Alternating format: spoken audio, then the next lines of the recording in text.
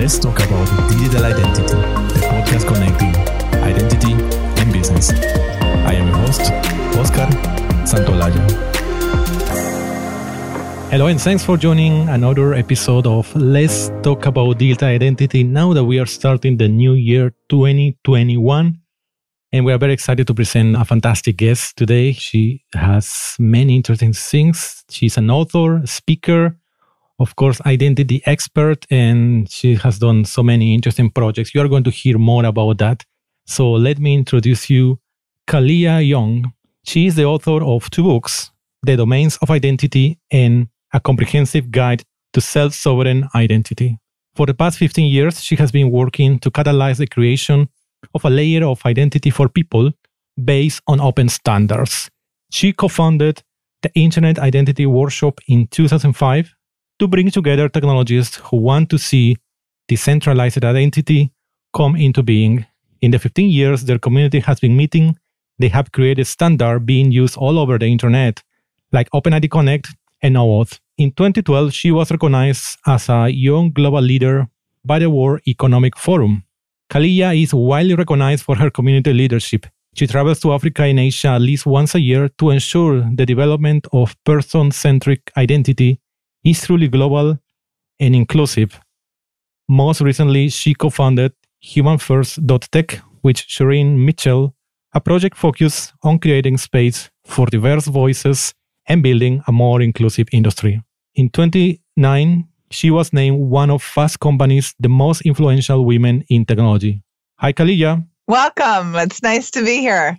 Great talking with you, Kalia. You have so many interesting projects, and we want to hear that in this new year. But first of all, please tell us, how was your journey to this world of digital identity? So I had a very unconventional path. Many people come to digital identity because they're working with computers already. They are programmers So I was not a programmer. I was an idealistic young student at UC Berkeley in California. And I went to a conference called Planet Work, Global Ecology and Information Technology in the year 2000. And that event was full of inspiring visionaries. One of them, I remember, Jan Hauser was the CTO of Sun Microsystems at the time, was basically describing what would become Uber. He's like, you're going to have a mobile phone. We didn't have mobile phones really ubiquitously, or smartphones at least in the year 2000, right? And you're going to be able to hail a car and share a ride. And we're all like, wow, really? They did a really good job of bringing together 2 threads that are prevalent in Northern California, which is the conversation about how we address the environmental crisis on the planet and technologists thinking about innovation. And now green and tech is sort of mushed together all the time. But in the year 2000, they were the first people really to do that. And that community started gathering after that event in something called the Link Tank, considering what piece of infrastructure might be missing at an internet level that would be needed to support people connecting and organizing to address the planetary crisis. And they thought about it a lot, and there was really nascent social networks that they could see. And they said user-centric digital identity was going to be really key. And they wrote a paper about it called The Augmented Social Network: Building Identity and Trust into the Next Generation Internet. And that's sort of where I joined the story, is after they've written this paper and started having monthly forum meetings beginning in 2002 after the Rio Summit. And they published the ASN paper in 2003. And then by 2004, I was working full-time on digital identity with Identity Commons, looking to catalyze the vision that they'd articulated in the ASN paper. All right, excellent. So you didn't come from tech, as many people you have met probably in this journey. Yeah, but I'm technically inclined, right? Like, I went to 2 Canada-wide science fairs in high school. I was in honors math and science. But when I looked ahead to the future as a young woman, I was like, what am I going to do in a lab coat? The world's in crisis. I need to go do something. And which is why I studied the major that I did, which was political economy and human rights. Wow, excellent.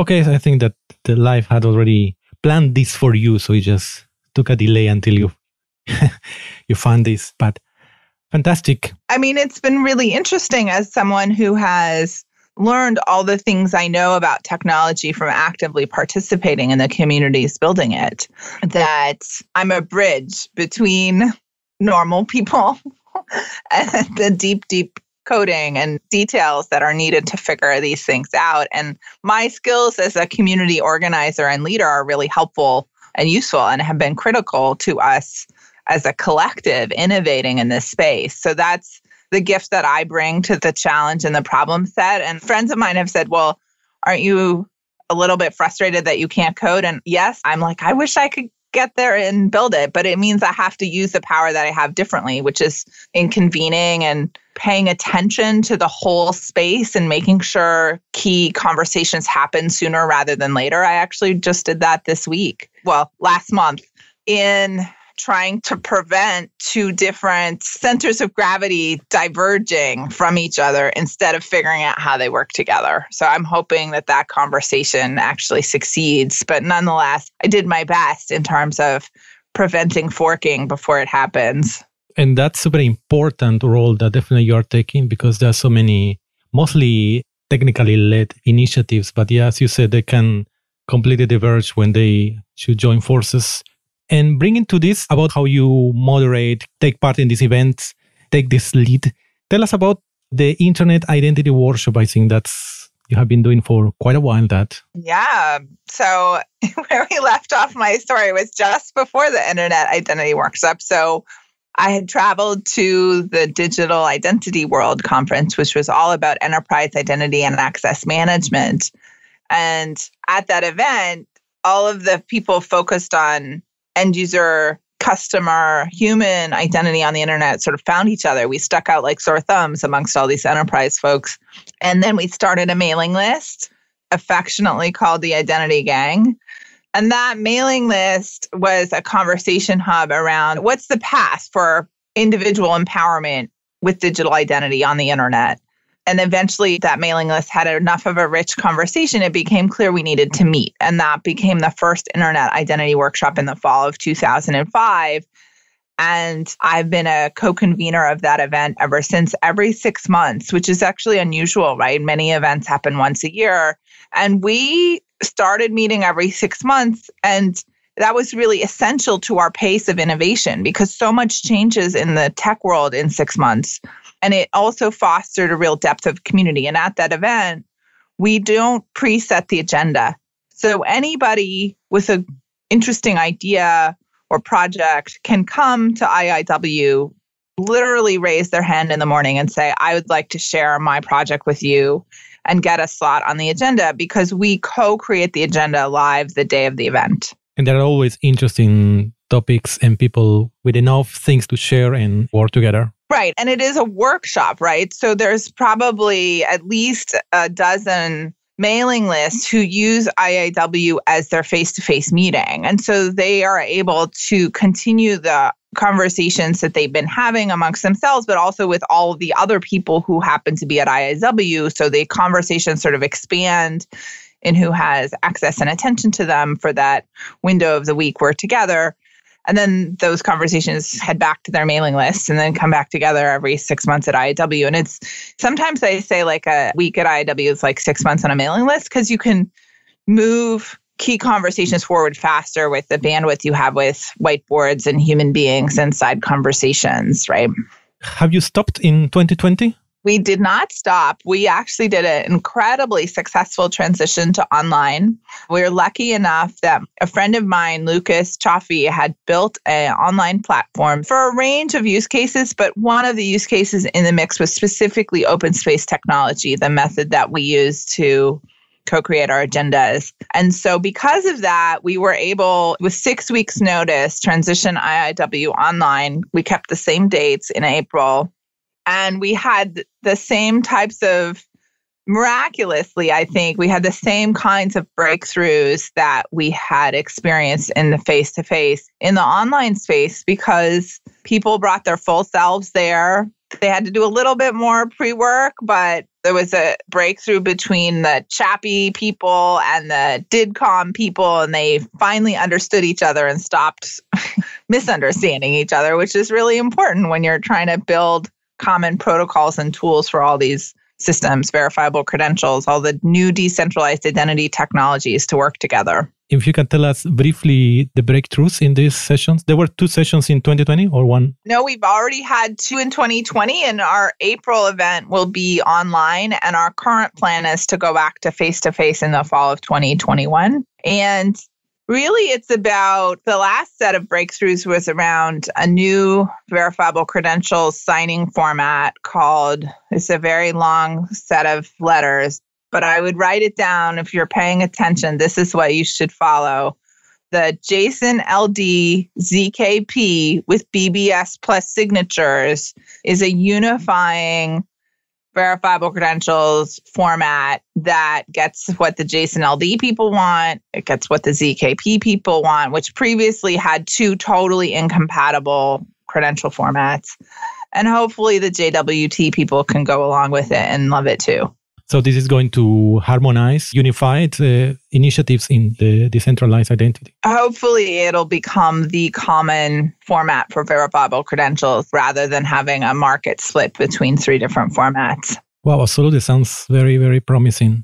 I saw you live in 2018 here in Helsinki in My Data. And I know it's some people who know you know that you are typically in almost every identity conferences and you've been traveling a lot, going to conferences. And now, as these times have changed, are you missing the face-to-face conferences? Yeah, I miss the side conversations a lot. Obviously, we've still been going to various conferences and speaking. Last month, I spoke at My Data online. But it's really the conversations with people who I might not work with every day. So the work in our communities continues. It's very intensive. I'm on many, many working group calls every week. But there's people who are just outside that bubble who normally I would see a few times a year and have a conversation with that I haven't. And so now I'm like, okay, who do I need to talk to over the holidays or in the coming months just to reconnect on that informal social work level because I'm not in working groups with them particularly every week. Exactly. This like coffee room or the party, no? The after party, these kind of events where you have a chance to meet people and talk a bit more relaxed and approach people who maybe you were not planning to meet. Mm-hmm. Yeah. But you can say that, for instance, in this year, 2020, you had workshops and also in other events, virtual events. You're still getting a big impact in terms of what the world needs in identity. I hope so. I mean, I think COVID has accelerated digital transformation and it's accelerated the need for the type of credentialing that we offer, right? With the verifiable credentials and the decentralized nature of it. So it's accelerated the demand for what we're developing. Mm-hmm. Yeah, that's definitely a good thing. And hopefully we see the finalized products. I don't know if they are coming soon. Mm-hmm. And from your facet as an author, you have 2 books. I know. And the latest was launched in 2020 was Domains of Identity. Could you tell us what are these domains of identity? Yeah. So this is a really exciting piece of work that I developed while I was a master's student at the University of Texas at Austin, getting a Master of Science in Identity Management and Security. I'm one of the only very few people in the world with this degree, so it's kind of fun. And while I was there, we were a cohort class. So it was the same group of students for all of our classes, all 10 classes that we took. And we would get a new teacher for each of the different topics we covered. So about class 5 or 6, the new teacher would come in and they'd be like, let's talk about identity. And we'd be like, oh, we had this conversation as the first class of our last class. And we've been here the whole time and welcome to the party. But at some point in 5 or 6 classes in and we're learning identity and security, the conversation is just going all over the map as if identity is one thing. I'll give you a few examples. So Target had a large breach, and that breach was a result of their HVAC system, their air conditioning system. The hackers got in through a vulnerability in their HVAC system and then over into their credit card, where they stored the credit cards, right? that type of issue with enterprise security is a different set of issues than conversations about whether governments should be collecting biometrics and how they should be checking people at borders. And it's also a really different conversation than how do I prove my age to the soccer club my kid plays in?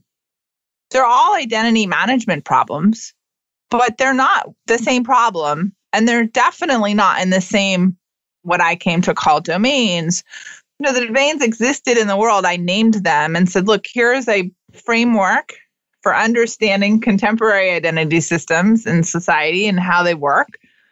And I divided the world up into these 16 domains. So the first domain is me and my identity. And that's where I am. And I'm collecting my own data for myself and managing my own interactions with me. The next domain is you and my identity, which is where people are delegating their management of identity to others. So children do this automatically because they have parents who enroll them in systems as infants.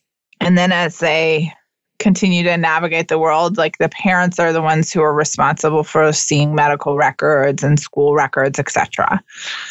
The first two domains are the source of information for the next 12. And the next 12 cover our relationship to government, so getting government issued IDs, civil society, so healthcare institutions, schooling institutions, social clubs, unions, professional associations. That's all civil society organizations. It's very broad, but remember the point was to create manageable clusters. And some of the issues with patient management and student management are similar because you're in a relationship with these institutions for a very long time and they're care or service based. And then we have the commercial sector. So companies that you buy things from, like a phone company or your washing machine or any number of things. And then employment identity is a whole separate realm, right? So our relationship with our employers, there's a whole universe of enterprise identity and access management tools that fits in the employment domain. And then for each of these contexts, you have a registration process where you enter a system for the first time, transactions where you interact and do things with whatever identity you were issued in your registration process. And then you have surveillance happening in all of these contexts where information is collected about the people in those contexts and potentially ends up in databases. So that's the next 12 domains, is that grid. And then you have the data broker industry, which is pulling data from a whole range of different sectors and places.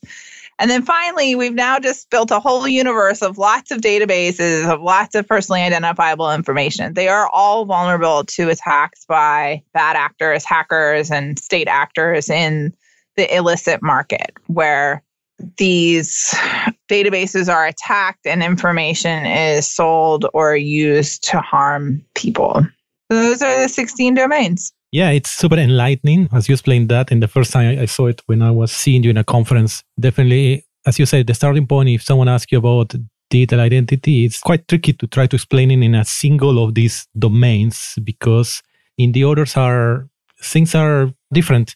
So who should learn this domain? Who should really know well about these domains of identity? I think they're really helpful for policymakers and business leaders so they can ask their people questions and they can also think clearly about how they have to do things differently in different domains. Because most enterprises and organizations end up interacting with a range of domains, or they might have some use cases that touch on multiple domains. But then you're in 2, not 16, right? Like it's all about trying to think clearly about how to build identity systems and the issues behind different types of systems so that we're successful in our attempts to, I guess, bring order to the world. But it's like you want to build systems that work for human beings. It's important that we not get all muddled and confused and bring in problems from one domain when thinking about a different one that doesn't necessarily share those problems. And all of them, these are domains for individuals' identity, person's identity only, correct? Right. It's centered on the individual. I think that would be a really interesting sort of potential next piece of work, which is like, what do these domains look like relative to enterprise identities? Because businesses have their own digital representations. And we touched on them a little bit in delegated identity because businesses only exist. They're real in one sense because we imagine them to be, but they're constructed on paper, and different people, natural persons, have different roles with enterprises and act on those enterprises' behalf. So the second domain, delegated identity, an aspect of that is companies delegating to people the power to act on their behalf, whether it's a CTO, a CFO, a CEO, or a board member. And that's a really critical and complicated set of delegations to manage, because you don't want the recently fired CFO to still have access to the financial power to move money, right? And it's actually a source of great concern, and the center of a lot of due diligence in the banking system is the person who claims to be opening a bank account on behalf of company X actually authorized to do so? And how do you figure that out? Not an easy problem. The good news is that the self-sovereign identity world is starting to address those problems in collaboration with GLIFE, the Global Legal Entity Identity Foundation. They're very keen on verifiable credentials, in part because you can sort of link these things together and go, here's a proof of the legal status of an entity, and here's proof that this person has the privileges that they claim they do, all using verifiable credentials. So it could be a real breakthrough in terms of supporting effective reduction in complexity in managing those types of relationships. Yeah, exactly. In all this identity, the number 2 is, as you said, delegated. It's where the identity of the individual plus the identity of the organization both have to be, of course, verified. While talking with you and seeing the big picture of the 16 domains of identity, and definitely is, as I say, it's eye-opening, enlightening for anybody who is, first of all, as you said, who are building these services, building the products or the services, not only from the technology point of view, but also from other point of view, but also as an individual to know where my identity is, who else is somehow getting hands in one way or another. And even in these last two ones, the data broker industry, as you said, in the black market, which I didn't have any intention to make business with these two groups, which is in these two domains, but they exist. Right, but your data is in those they are, yes. It or not. We forget about them. That's where security people focus, and it helps to understand they're real.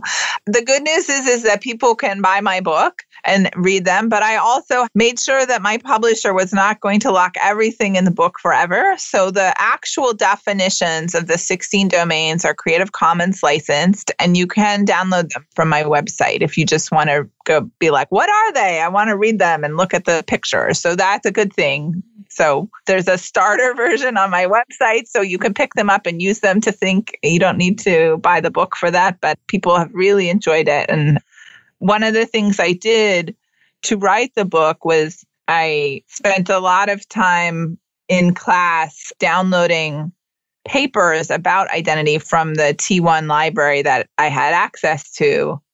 And so I had about 900 papers. So I skimmed through them all to find papers specifically about different domains. I think there's probably about 100 papers referenced in the book. So it's touching on different places where you could go more in depth on particular domains. And so it's really comprehensive and well referenced relative to the existing academic and industry literature on different domains. Yeah, absolutely. It's fantastic. I think everybody who is listening to this episode should have a look at the 16 domains of identity, because it was brilliantly illustrated and explained by Kalia. And now that talking about your books, about the first book is called A Comprehensive Guide to Self-Sovereign Identity. As this topic is relevant to you, you work a lot on that. Could you give us share just a couple of ideas about this book? Sure. I mean, the book's now 2 years old, which is an interesting length of time in this industry. It's still a very, very good starting point, although a few pieces of it are out of date. But if you understand the book, then you could catch up very fast as opposed to the struggle it is to get up to speed with all the latest things. It really does a great job of talking about the history of how we got to now with self-sovereign identity and contextualizing it in earlier developments and technologies. And it also talks about the 4 main components of a decentralized or self-sovereign identity system, which are the issuers of credentials, the individual, the holder of those credentials, verifier of credentials, and then the distributed ledger technology infrastructure used to look up and manage key materials, which are cryptographic key materials, which are essential to the whole problem. But we explain what a blockchain is in simple terms as best we can.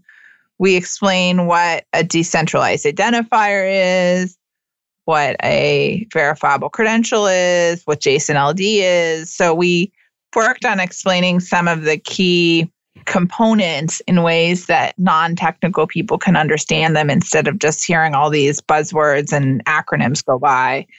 This provides a way to kind of have a little space to dive in and understand it better. Yeah, which is super important because still, well, the ones who know very well these topics speak like da-da-da-da acronyms, and the others, oh. Yeah, exactly. Slow down, please. Work on how we communicate better. I mean, in terms of staying up to date with the latest in the industry, I've actually started a newsletter every week with InfoMiner. Every weekend, we sift through the last week's news and put together a newsletter with all the highlights from different news announcements, podcasts, videos, blogs, reports, so that it's easier for people instead of trying to wade through all of that themselves. We're doing a little bit of filtering that's really helpful. And so that's at identisphere.net. Mm-hmm. Excellent. Another excellent resource. Kalia, as we are heading to the end of this interview, I would like to leave us with some idea that we are asking to all guests now that we are starting the new year 2021. Think of for all business leaders that are listening to us now, what is one actionable idea that they should write on their agendas today? I think that business leaders should be really looking at how the emerging decentralized and self-sovereign identity can play a role in their business processes and in their future plans for the coming year. I think it's quite powerful in terms of how it can solve some really difficult challenges that many folks have, and it shouldn't be ignored. It may not be the right time to actively build something yet, but if you don't understand it and how it can be leveraged in your enterprise business processes, then you're behind. So it's important to understand it and to, whenever they are building new products or services, well, at least compare it to whatever is available. Right. And think about it as a complement and also a way to reduce costs and solve problems. I mean, I think we may be selling self-sovereign identity all wrong. Sometimes it should be infinitely scalable, low-cost federation. That's really powerful. Once you can read a verifiable credential and someone's showing up with one, it doesn't matter where they came from. You don't have to worry about building SAML gateways. It has a potentially significantly lower cost profile in terms of how to be able to receive information from the outside world coming towards your business and enterprise. And there's also a lot of use cases that have nothing to do with people. So the US government is using verifiable credentials to support effective custom clearance. So if you have a company focused on moving things around, you should be paying attention to how these technologies can help you. Well, excellent. Thanks a lot, Kalia, for this fantastic interview. First of all, remind us, when is the next Internet Identity Workshop? So the next Internet Identity Workshop will be online, and it's April 20th to 22nd. And the one after that is actually October 12th to 14th. And then if folks want to get in touch with me, They can come to my website, identitywoman.net. There's a contact form. You can learn more about how I work with companies and enterprises. You can read my blog and check out my podcast. I do one most weeks. It's called Privacy, Surveillance, and Anonymity Today. And I do it with Seth Goldstein from Spartacus. Fantastic. Many ways to find all the amazing work you're doing. So again, thanks a lot for joining this, and I wish you a fantastic new year, 2021. Yes, thank you, Oscar, and Happy New Year to everyone listening. Thanks for listening to this episode of Let's Talk About Digital Identity, produced by UbiSecure. Stay up to date with episodes at ubisecure.com/podcast or join us on Twitter at UbiSecure and use the hashtag LTADI. Until next time,